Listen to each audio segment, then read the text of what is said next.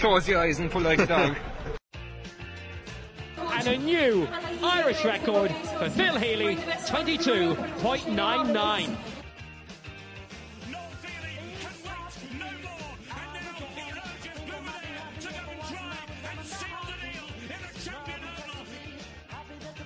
Christy Cooney hands over the Sam Maguire Cup to Graham Canty, Cork All-Ireland champions for the 7th time ever. Hello and welcome to the Star Sport Podcast. My name is Jack McCarran of the Southern Star and I'm joined as always by Star Sport editor Kieran McCarthy. On today's podcast we're chatting to Cork GAA chairperson Tracey Kennedy about the fixture schedule for the upcoming county championships, the return of the GAA generally and how the county board plan to allow fans to attend games. We'll also hear from local sports reporter and Liverpool fan Donal O'Sullivan about the Reds' sensational title win last weekend. The Pool are back on their perch and Donal chats to us about what it means for him and all Liverpool fans. And Kieran, we're going to start with the return of the GAA and in particular the Cork Senior Football Championship, and the weekend of July 25 and 26 is gearing up to be a belter in West Cork. Yeah, the Cork County Board released their fixture schedule earlier this week, and it's their master plan for the next couple of months, what the football and hurling calendars are going to look like, and it's action-packed. Over the last week or so, Jack, I suppose we've had the Cork Ladies Football have had their championship draws and they put forward their dates. We've had the Camogie, the Cork Camogie Board have made their championship draws, and now we have the fixture schedule for the hurling and football, and it's action-packed. And one of the big things is that the Cork County Board have decided to stick with the group stage format that was agreed by clubs in 2019, and that was a bone of contention over the last couple of weeks. People were saying, will they revert back to knockout with a backdoor? But the County Board stuck to their guns and they've gone with the group stage format. And what that does, it gives every club 3 games. And what I like about this too is that there's a calendar of events there, so clubs know what weekends they're playing over the next couple of months, and that's great for teams to plan. You know, there's a week off in the middle of it where they can give players a break if they want to get away for a weekend and so on. It's going to go football hurling. It's probably not perfect. You know, it's never going to be perfect either, Jack, because in a county like Cork with so many dual clubs and so many clubs full stop, so many championships. We're never going to come up with a one-size-fits-all solution, but I think it's a good plan. And that first weekend in the new Premier Senior Football Championship, we have the West Cork group of death, that Group B1, and you'll have Carby Rangers against Castlehaven and Newcestown against Island Rovers. So from a West Cork perspective, what a huge 2 derbies to kick off the GA season with. And we've heard a lot of talk in other counties around the country about even the club versus county debate. In Cork, have we heard anything of that nature? Do we know, are there clubs complaining that some of their players are already training with their county team? There's rumours swirling around the country. Have they hit Cork and West Cork specifically? There's a lot of rumours. There is a lot of rumours that the county teams are back training. I think everyone is kind of slow to name those county teams, especially when the GA comes out, the GA hierarchy, and says there's no sanctions for these teams, but kind of out them and name and shame them. And from a GA point of view, that's not good enough. There should be distinct, especially this year, there should be a distinction between the club season and the inter-county season. And inter-county teams should not impinge on the club season. It's that simple, full stop.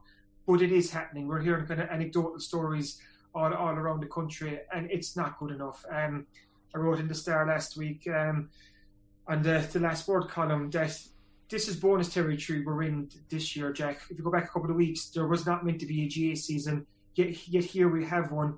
The clubs should be allowed their season, and those clubs should be allowed to have their county players train with them and for the next couple of weeks until that club season finishes, until the inter-county training starts back up in September.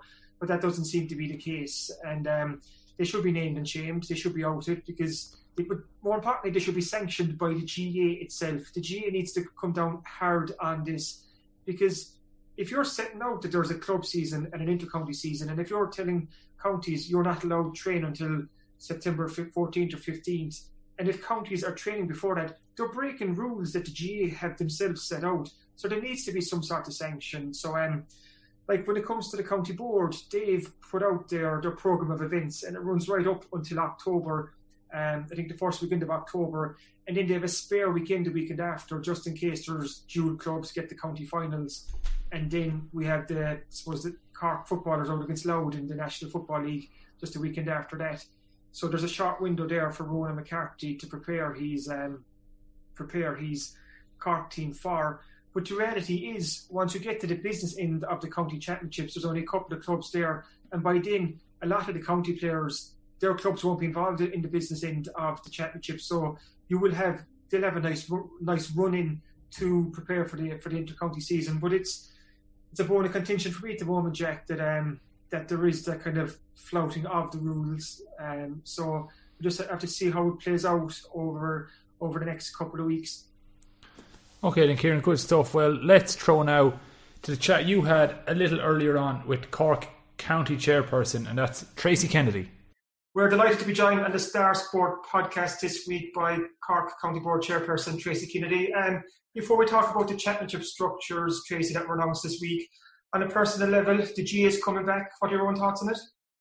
Yeah, it's fantastic, Kieran. I suppose we all had worries over the last while that there would be no GA action this year. I certainly would have thought it myself. If I had to put a bet on it there in early May, I'd have said there'd be no games this year. And it is fantastic now that we not only will have some games, but it looks as if we're going to have the opportunity to have a fairly meaningful programme of games. And that's an absolutely huge bonus at this stage. I suppose for the Cork County Board, you released the master kind of schedule of fixtures for the championship ahead, and really interesting reading this week. First off, I want to talk about you've kept the group stage format. Was that really important, Tracey, to keep that group stage format that was kind of agreed by the clubs last year? It was, if we could, that was what was informing our thinking. Can we do it? If the window had been shorter, a smaller window, it might have been something that wasn't possible.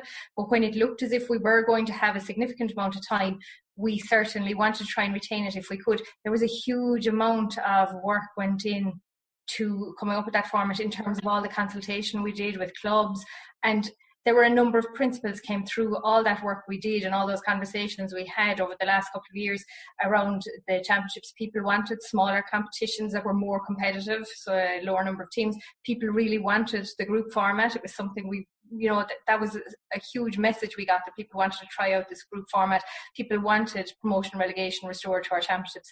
So it was important to us to be able to come up with a format that would retain those principles if we could. And given the window, we feel that we can. It's not going to be easy. Obviously, there are a lot of challenges, but it was important to do that if we could, and I think we can. So we're hoping that it'll all work out. Logistically, I can't imagine what you've gone through over the last couple of weeks, because compared to any other county in the country, Cork is such a unique kind of, being such a strong dual county with the football and the hurling. How many sleepless nights, or how many hours and hours and hours went into putting this schedule together? Because it's so kind of, like, I think there's kind of 16 adults kind of county finals. There's a 30 divisional club finals kind of at some point. There's so much GA in this county. So to put together this schedule, I presume it took an awful lot of work and time. Well, I can't take credit for that now, to be fair. I think Kevin O'Donovan, our county secretary, would have had the most sleepless nights about it, and certainly he was well supported by Mark Sheehan, our vice chair and chair of the CCC as well. But I think we had many conversations over many weeks as to what we might do.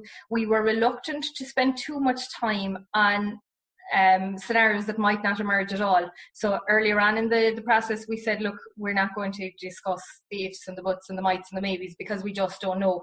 So our final deliberations, if you like, have been condensed into a short space of time, because we were waiting for a number of things. First of all, we needed to know when Croke Park were going to allow competitions to return. When we got that gave us a little bit of hope. But before we could finalise our programme, we had to wait for the dates on which Cork were going to be playing their championship games. And as you know, those only came in the past week or so. So once we got those dates, then it was we had a fairly intense programme of meetings and discussions and so on over the last few days, and particularly over the weekend, to come up with what we have come up with now. And I would like to acknowledge the work of everybody involved in that, and the executive as well, who had to meet at short notice on Sunday night, all online of course, to approve that championship programme. So yeah, it has been busy and intense, but no busier and more intense than the next few weeks are going to be. And I think my sleepless nights won't end until all the county finals are played. Given what's unfolded this year, kind of obviously with the COVID-19 bringing everything to a halt, it's more by accident rather than design that kind of clubs and counties have kind of landed with the present formats. But I was talking to one club manager yesterday, and he was delighted when that email dropped yesterday when they saw their fixtures, and he said, "This is what a championship should be." He goes, "We can plan now our 3 games. Fellas know there's a weekend off in the middle if they want to get away that weekend." And have we stumbled on something here, Tracey, where there's such a kind of a defined season for the club championships? Could we take learnings off this going into next year and the year after? Well, I suppose when I was talking about the principles underpinning our championship earlier, I forgot really that probably the main one that clubs wanted was certainty around when they'd be playing. And that's where the group format was born out of, if you like, was to give that certainty, because at least, while you can't be 100% certain in relation to the knockout stages because you just don't know if you're going to be there or not, at least you knew the dates of your group games. And that was something we wanted anyway. So we have that now, only it's just a more condensed time frame. But certainly it's an interesting opportunity this year to have a really defined club window and a really defined inter-county window, and it will be interesting to see how that plays out. It's like everything to do with COVID-19. There are going to be things we can learn from, whether that's in our work lives, our home lives, our GA lives, whatever that is. We will take, or we should take, the things that work well and see if we can apply them in a more normal situation. But there's a lot to be said for this type of window, I suppose, defined window. I think you're right there. I think it could spark a conversation, Tracey, where clubs might have their defined kind of couple of months of the year, and inter-county might have their defined couple of months of the year. It's probably a bit kind of idealistic at this stage to think that will happen next year or the year after, but it's something we should really look at. It has downsides as well, and I suppose it would have to be very carefully managed in that this year it's all crammed into the second half of the year because of the COVID situation. But if you were running that over a normal year, that still leaves half a year where a club player has no games. You know, if you take your defined windows like that, and I'm not sure that's exactly what we want either. It wouldn't be the worst case scenario where you have a group set up and you have your at least players guaranteed 3 games, but in some of our competitions, maybe at divisional level, and some of our other competitions that don't have that, you might be talking about somebody maybe having 2 games early in the year and no more club GA for the rest of the year. So it's not going to solve all our problems, and we would have to think about what would we do with the club player where there is no inter-county involvement during that inter-county window if it was going to occupy a separate part of the year. So it's not simple, but there's definitely learnings we can take from it. And as you say, I think having the conversation is really important. When you were putting together, I suppose, this fixture schedule, were you kind of cognizant of the fact that the inter-county is kicking off in October, so you were leaving kind of enough time for Ronan McCarthy and Kieran Kingston to prepare the inter-county teams for the Munster Championships? Yeah, and it's the same balance we face every year. You know, the same effort to find a balance that we face every year is trying to be fair to our inter-county teams, while at the same time, you know, allowing our clubs to have pretty much unfettered access to their inter-county players during the club time frame. So that's not going to be easy, and it's not helpful when you see in some other counties much longer runs into the championship maybe than we have. And counties can do that where they have one code much stronger than the other. I think there are very few counties in Ireland that really try to treat both codes equally as we do here. I know that mightn't always seem that way to everybody, but we do try to treat both codes equally. And that means that it would be impossible for us to finish our championship any earlier than we're doing. And even if we were to run a different type of championship, it would be difficult to finish it in that time window, to finish any earlier than we're doing. So we have taken lots of people's views on board in our planning, and we have tried to be as fair to everybody as we can be. It's not a solution that's going to please everybody, and you can be sure that. I'm sure there are people in dual clubs who have worries about the intensity of the schedule, even though we've tried to mitigate that a little bit by building in a free weekend, but it's still a concern. I'm sure our inter-county managers would like to have more time if they could, but we have tried to strike a balance as best we can. Is there any clarity yet, Tracey, on, let's say, attendances at games? We know it's going to go from 200 to 500 at some point, and I'm just thinking when you have the West Cork derby between Carby Rangers and Castlehaven in a couple of weeks, and you will have every man, dog and woman in West Cork wanting to get to that game. How is that going to work out? How will numbers be divvied up? What's the state of that? It's a worry for us, and it is the reason, or one of the reasons why we didn't avail of the weekend of the 17th, because that is available. But when we looked at it, number one, dressing rooms are not allowed to be opened until the Monday after that. So that would make it very difficult for players, and particularly in a county like ours where a neutral venue could still be 60 miles from the two clubs involved. You know, it's not realistic to say get tagged somewhere else and come, you know, wouldn't be fair to anybody.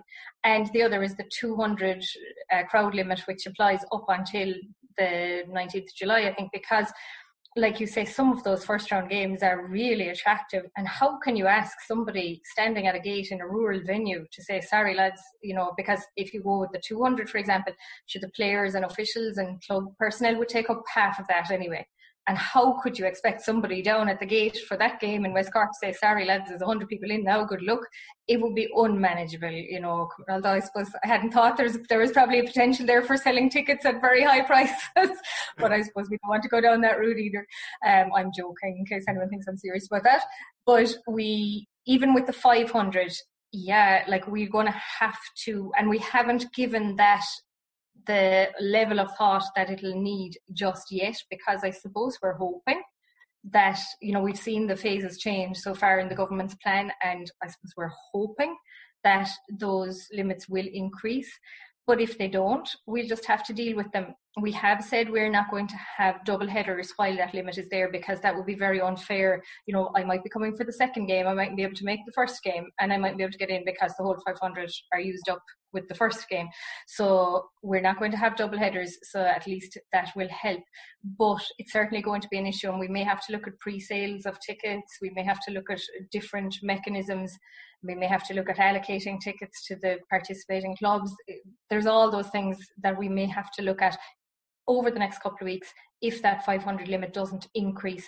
Now, I'd love to say it would be an issue at all our games. I know it won't be. There'll be a number of our games where the crowd will be less, and we have to, I suppose, understand and accept that there will be people who might love to go to the game, but because of their own health concerns or health concerns of family members, won't travel. So I'm not sure yet how big of an issue it will be, but there certainly will be games where more than 500 people would want to go. Is there any update on the streaming of games? I know you were looking into that at one point, because that could be a way of, I suppose, of providing the games and showing the games to people who can't get physically to the game. Yeah, and we are hoping to have some model in place. We're looking at a number of different alternatives now. Obviously, it's not going to be every game. That would be unrealistic. But that some of the games, at least, would be available for people to watch online. We're looking at a number of different models there. We're close to confirming something, but I don't really want to go into details at this stage because there are still decisions to be made. But we would hope that there will be something. And of course, we mustn't forget that our local media do a fantastic job in covering these games, you know, on the radio and on Twitter and so on. We've lots of different ways of finding out what's happening at games that wouldn't have been there if we were in this situation 10 or 15 years ago. So we have a lot of services that will provide access to games for people, but obviously it won't be possible for every game to be covered in that way.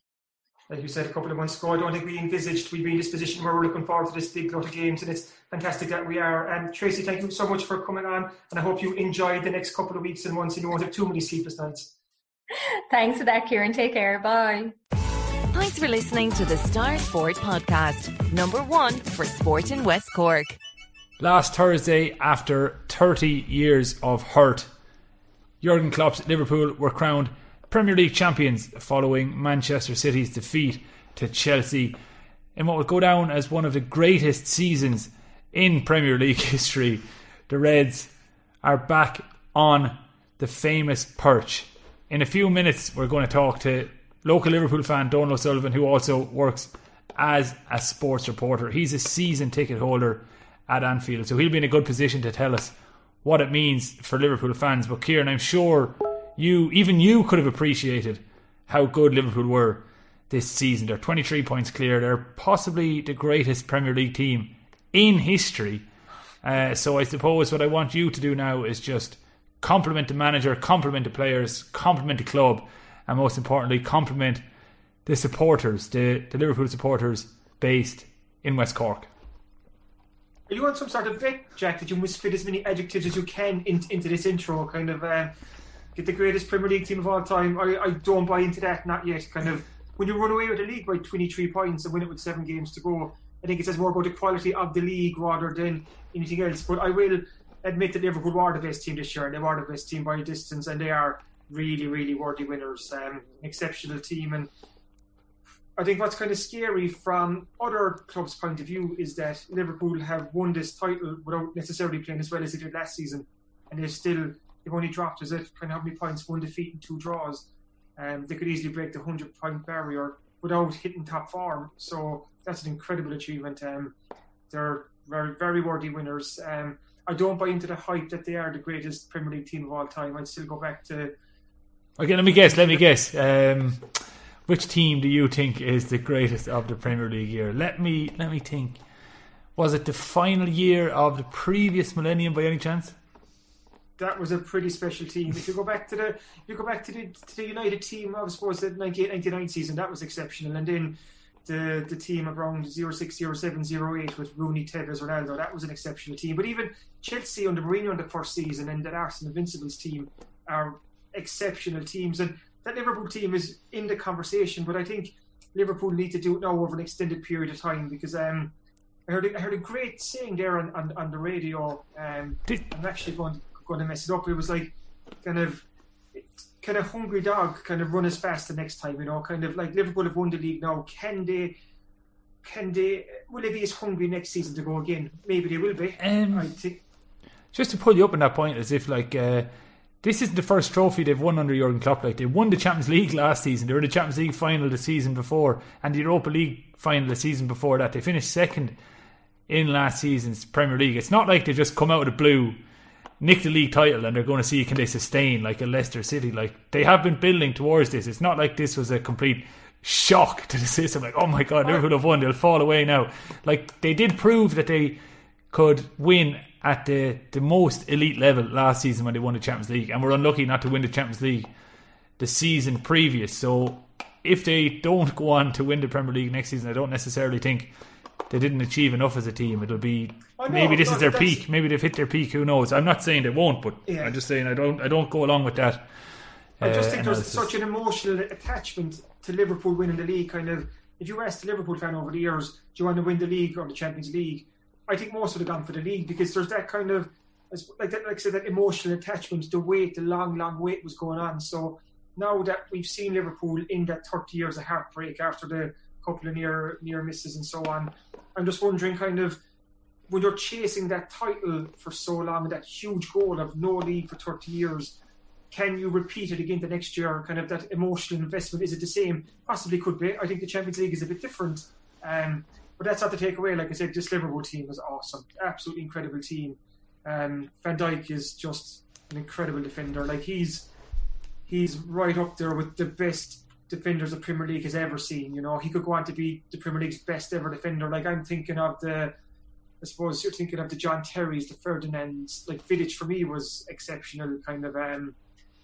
But Van Dijk is a transformative defender, and kind of Firmino is something else. Like, and I said, I look at that Liverpool midfield, Jack. I know you're a Liverpool fan, like, and I'm looking at midfield, and like, it's not kind of the big names and so on, but it's such an effective and functional midfield, and it's just such a fluid, good team, and like the best team always wins the league, and kind of the best team has won the league this year.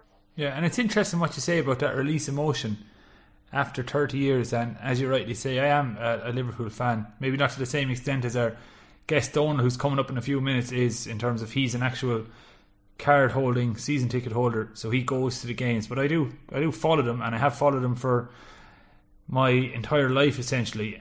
But I have to say, this emotional release that I was expecting, I opened admit, I was like underwhelmed initially when I heard the news, and I put that down to the coronavirus. So I almost felt sorry for the real hardcore fans and the players and the staff that they didn't get the chance after 30 years to just lift the lid on all that pent up emotion. To me, initially now, it felt like a bit of a damn squib, which I told one of my friends who's a big Liverpool fan, but he had been having a few bottles.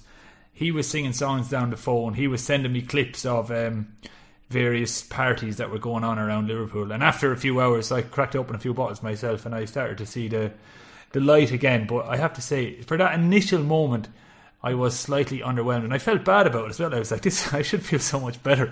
Like, that's why you say the difference between the Champions League and the league. Like, the Champions League, even though it was a bit of a damn squib last year, it was a full house at the Bernabeu. The atmosphere before and after the game, not that I was there, but you see it on television, was absolutely rocking, and it's a one-off game. So the COVID-19, does there have an asterisk beside it? I don't necessarily think so, but I think that could add to the hunger next year. They'll want to win a league title in front of their own, and I'm sure they'll get a chance to have a parade, but it is a strange one.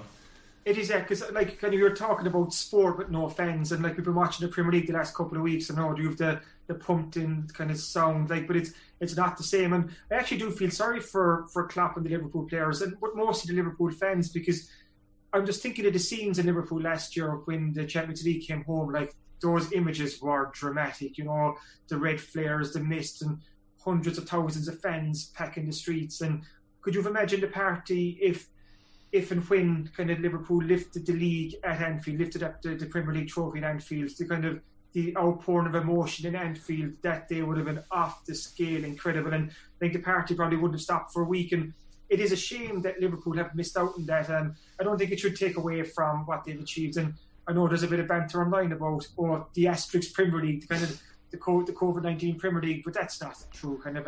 No, I don't think from actual sporting achievement, there's zero asterisks. I'm just saying from it was wrapped up. It was wrapped up from a purely emotional standpoint. Like I was hoping to see that emotional release that you speak about, because we saw the scenes at the illegal Liverpool title celebration that was condemned, where they were throwing fireworks at the Liver building in the city centre. But so you could only imagine what the scenes would have been like had it been like a full parade back to Anfield, where the fans are having a huge party and the whole city, even Everton fans, would have been out. But look, this is the world we live in. So I'm going to stop even dampening the mood, because I'm absolutely thrilled that Liverpool did eventually win the league for the first time in my lifetime. Just a little nod there to the fact that I'm not yet 30. So we're going to throw now to Donald O'Sullivan, who is a huge Liverpool fan, and I'm sure he was as delighted as any on Thursday evening.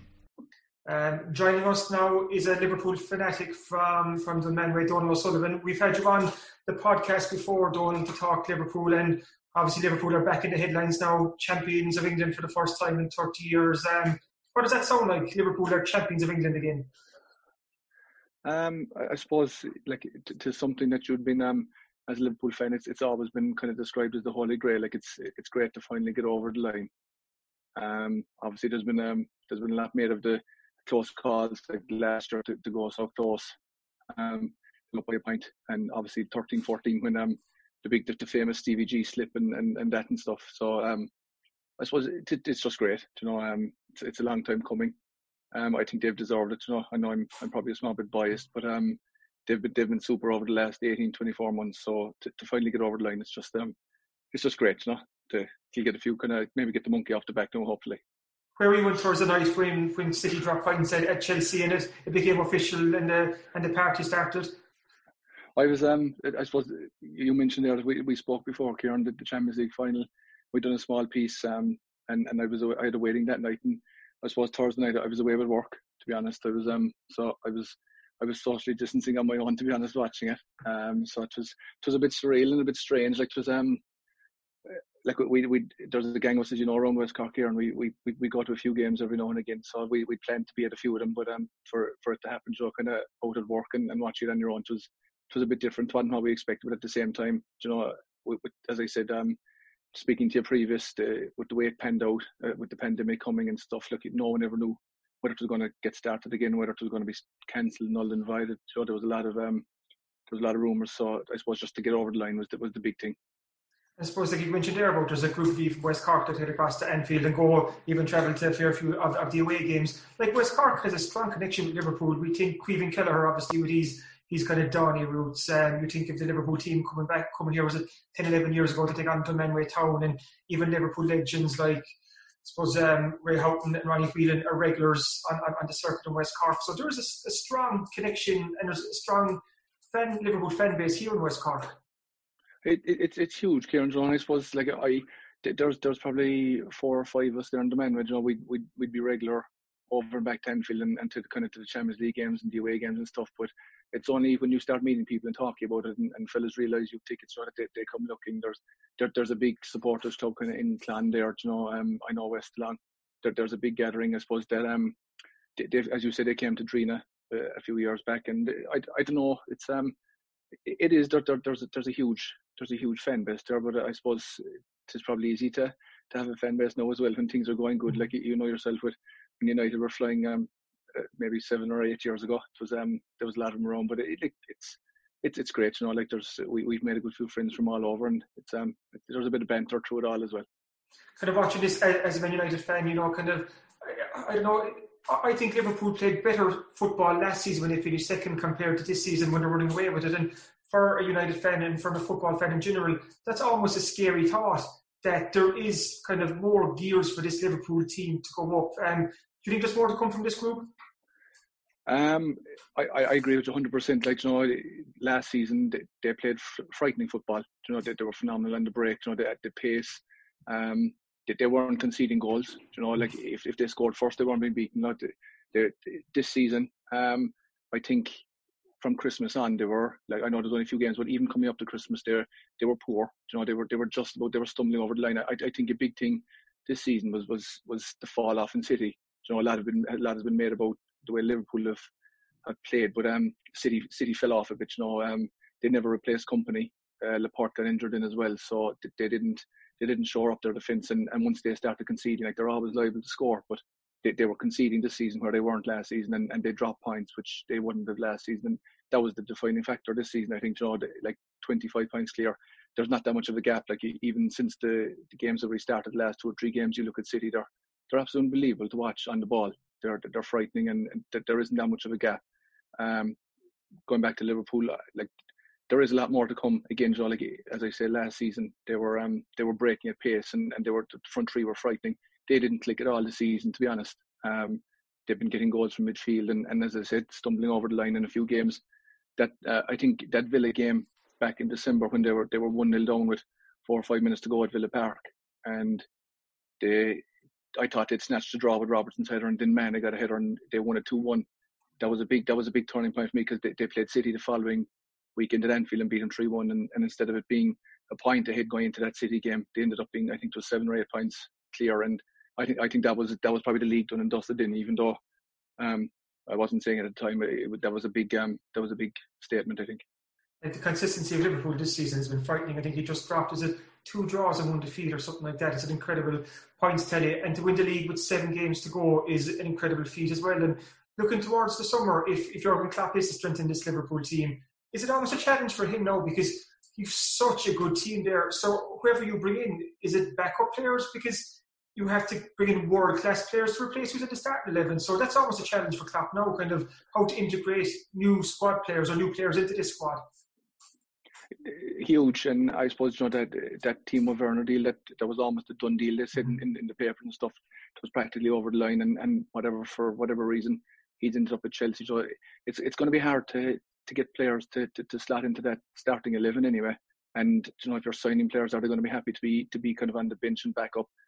You look at City, you know, their bench the other night, I think it was about 180 million they had on the bench. So obviously you can keep good players on the bench and keep them happy, because Pep seems to be able to do it. But it's a massive challenge for Klopp. No, I'm not sure with the owners, and are they going to give them the money, especially with the pandemic and the way that the markets are gone.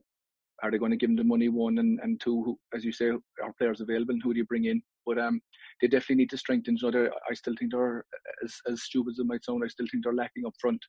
They're not clinical in front of goals. You know, they're consistent, but they're not clinical. So I still think they need 1 or 2 up top, especially if the likes of Mane was to get injured, or obviously Firmino or Salah, if one of them was to be out for a spell. They're just not the same unit with one of them 3 not playing. So I suppose they definitely need backup there, but whether they can get it or not is another thing. I think you're right, Donald. We're coming into a strange time. Kind of the next transfer window, even talks there. I've seen Sky Sports that United aren't willing to go above 50 million for Sancho, who's supposed to be 100 million. We heard all the talk all along. So it's going to be kind of interesting to see what clubs will outlay on players, whether their spending will be diminished because of the coronavirus. But with Klopp at the helm, like, what that man has done for the club is unbelievable. Like, kind of all the signings in the last, I don't know how many years, getting Klopp as a manager, you can trace everything back to that, because even as a United fan, just to watch on what he's done and the unity he has within the team, and how I suppose every player would put everything on the line for Klopp. Like, he's an exceptional coach. It's unbelievable, you know. Like, you hit the nail on the head there, Kieran. That like there's such a tight unit, and you hear all the interviews of the ex-players, the ex-Liverpool legends there during the week, and looking in from the outside there, they'd give their right arm to be part and parcel of it again, and to be playing under Klopp. And as you say, like, when you look at the squad when he came in, at the start, you know, it's like chalk and cheese now, and he's made signings, and he's been under a bit of pressure. Obviously, he lost a couple of finals. You know, he lost the Europa League final, and then a League Cup, and obviously the Champions League final again. And there was always the pressure on him to produce. Like, and I suppose the Champions League to win it last year was huge, but obviously the Premier League was the one that the fans wanted, definitely, and then the club, and that was the pressure to get over the line there. And he's just he's built an absolutely frightening squad of players. You know, like, they wouldn't be superstars by no manner of means, but as a group, they just seem to click, and they just seem to have that I don't know, unbelievable just never say die attitude, and it comes from him. Like, you see him, he's infectious. Like, even in press conferences, you know, there's no crap with him. Like, he doesn't sugarcoat things. He says it as he sees it. Like, and he suits the club. He was made for that club. Like, you know, it sounds stupid, but like, to get him in, as you said, was the best signing that they've made in a long number of years. That's the plan. So, are your celebrations going to kick off this week now? Will you be doing kind of laps of Dunman Way with the window down and bunting flying out? No, I probably won't, because there's a few friends there that are United fans. So I suppose I'll save them. That, like, you know, the wheel is always turning, so it'll come back around again at some stage. But no, there's a gang of us there that kind of go, as I say, regularly. So we're meeting up there again, maybe Thursday or Friday night. So we'll just might have an old chat. As I say, tis strange, because we had 3 of the last kind of 4 home games booked, and 1 or 2 of the aways as well. Just something we do every year anyway. But this year was, especially come the turn of Christmas, like, it looked more and more likely. So for it to happen, as you say, like, either at work or not at it, it's a bit strange. But at the same time, I didn't care, to be honest. I just wanted to get over the line. Like, as you know yourself, like, he could have dragged on to the City game, go down there and beat them and lift it, but and lose it, and then it'll go another game. So you just don't know, and especially with 2020 and the pandemic, like, the big thing for me was just get it done and get it closed out. Like, and there's people who have to kind of delete those asterisks off the stuff now. So you can't say they don't deserve it. I think, you know, they've been brilliant, as I said, last 18-24 months, and, you know, you can't begrudge them it either. I think you're right. Kind of the best team has won the league. The best team always wins the league. So thanks for joining us, Donal, and enjoy the celebrations on this weekend. They've been well earned. Thanks for listening to the Star Sport Podcast, #1 for sport in West Cork. Welcome back to the Star Sport Podcast, and before we wrap up today's programme, we're going to have a quick look at what's to come in this week's Southern Star Sports section. So, Kieran, take it away. Yeah, we're busy sports section now, kind of with the GA season kind of closing in, the start date in a couple of weeks. It's starting to get a bit busier in the Southern Star Sports as well, which is good news for our readers. So a busy 16 pages bringing its way to West Cork and beyond on Thursday morning. Some great bits in there. I caught up with a local physio, Sinead O'Regan from Rosscarbery, just to kind of chat about the club players at the moment with the GA season looming. They're going from training in isolation to already kind of 3 training sessions a week, with the championship only a couple of weeks away. So there's been a talk about a spike in injuries, which is expected. So I talked to Sinead about that, and she's sharing her top tips for club players how to avoid an injury, because it almost seems inevitable, Jack, that injuries are going to hit kind of club players as they try to get up to the pitch of championship. So that's very good stuff by Sinead O'Regan, who is also opening her new business in Ahamilla in Clonakilty in the next week or so. So check out Thursday Southern Star for more on that, and best of luck to Sinead. Also, Paddy Feehan is obviously a very well-known photographer. He's been taking snaps for us for I don't know how many years, well before I joined the Star. And in this week's sports, we have a 2-page special on some of Paddy's kind of favourite snaps over the last couple of years. And there are some brilliant images in there, kind of capturing some of the great moments of West Cork sport over the last decade. So that's well worth checking out.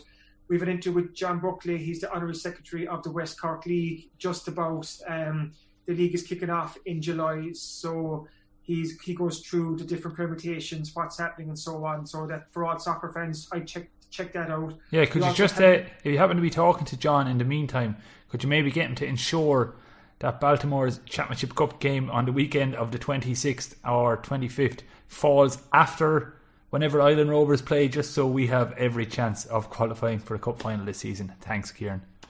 I put in a word for you, Jack, kind of seen as Baltimore, you want one of those kind of 3 promotion spots up from the Championship to the Premier Division. So you're not I don't think you're out of the running there yet, are you? No, we need a couple of favours from our friends down the Mizzen and up in Bandon with Spartak Moscow. We need both of them to beat Skibbereen, but also we're still in contention in the Championship League Cup type competition. So all to play for. Oh, good stuff. Back to this week's star. I've an interview with Courcey Rovers goalkeeper Sinead O'Reilly, who's also a nurse at Bandon Community Hospital. So it's just an interesting take. Sinead has been on the front line during this COVID-19 pandemic, working at Bandon Community Hospital, and she's in the back line for the Courcey's team, who's now preparing for the county championship, which throws in later this month. So it's great to get Sinead's perspective on the GA and everything that's gone on. And keeping with the Courcey Rovers team, Christine O'Neill takes part in this week's West Cork Minute. So some great answers by Christine there. As well as that, almost forgotten in all this at the moment, Jack, with the GA season coming back, is what about the refs? What about the referees? Because if you think about it, football, hurling, ladies football, camogie, underage games, where a huge amount of matches are going to happen over a short period of time, and there's a small pool of referees as it is. So Dennis Hurley has been talking to Eamon Sheehy, who is a referee, and he's on the referees board in Carberry, just about the challenges that face referees over the next couple of weeks. So that's well worth a read. And Dennis Hurley's column this week is quite good as well. He's looking at how the worlds of sport and politics are so intertwined in Ireland, and that comes back to obviously the new Taoiseach Micheál Martin. His son Micheál A. Martin is the Cork senior football goalkeeper and the Nima Rangers goalkeeper. So good stuff as usual by Dennis. And there's a lot more as well in this week's Southern Star, Jack. It's a really packed sports section as we're moving back towards I suppose a touch of normality when it comes to sport, because we're getting live sport back. In this month alone, we'll have the GA season up and running, and we'll get soccer back. The road bowling is really picking up. The National Rowing Championships have been scheduled in for September. So bit by bit, everything is starting to come back. So it's good news for sports fans out there. And if they want to keep up to date with what's happening in West Cork, pick up Thursday's Southern Star. And Kieran, have I missed something, or has rugby just been written off for the year? Was that announced, or is there any rugby coming back, or has it just gone completely over my head? With kind of, if you're looking at the top level, the Munster team are back training last week, and there's a kind of an interpros in August, kind of Munster, Ulster, Connacht, then and Leinster. I think it's in the Aviva. Regards to junior leagues, they were stopped a couple of months back. They were kind of cancelled as such. And at the moment, what they're doing, they're looking to change the format of the Munster junior leagues. It hasn't been confirmed yet, but from the start of the new season, there could be a new format for the Munster Junior League. And what's been proposed is that, let's say Division 1, for example, it'll be increased from 14 teams to 16 teams. But what they'll do then, they'll divide those 16 teams into 2 groups of 8 on a regional basis. So for the Skibbereen, Clon and Bandon, they'll be in one group in the Munster Junior League, and they wouldn't have to travel as far, because most of the teams would be from Cork. It would cut out a lot of the travel, and then there's kind of the top 4 teams from the groups go on to kind of compete for the championship. The bottom 4 teams go into relegation kind of fight. But that hasn't been confirmed yet, but it's been mooted. But rugby will be back, not as soon as soccer and GA, but you're probably looking at probably September before the Munster Junior Leagues kind of kick back into action. But they did cancel the junior leagues, I think back in April or so. They just said, no, we're stopping it, here it is. There was no relegation, there was no promotion. They just stopped it where it is, and they nullified the season. Good stuff. Well, that's why he's the sports editor. He just has that knowledge knocking around in there off the top of his head. He didn't even need a prompt about that question before we started recording. And as Kieran mentioned, the Southern Star is in shops on Thursday across West Cork, and if you can't make it to the shops, you can also purchase a subscription online, just go to www.southernstar.ie/e-paper and you can read the Southern Star on your computer, tablet or smartphone for less than €2 per week. Thanks for listening to the Star Sport Podcast. We'll be back at the same time next week. If you enjoy these shows, please make sure to rate, review and subscribe on iTunes, Spotify, YouTube, Google Podcasts, Acast, Stitcher or wherever else you listen to the show.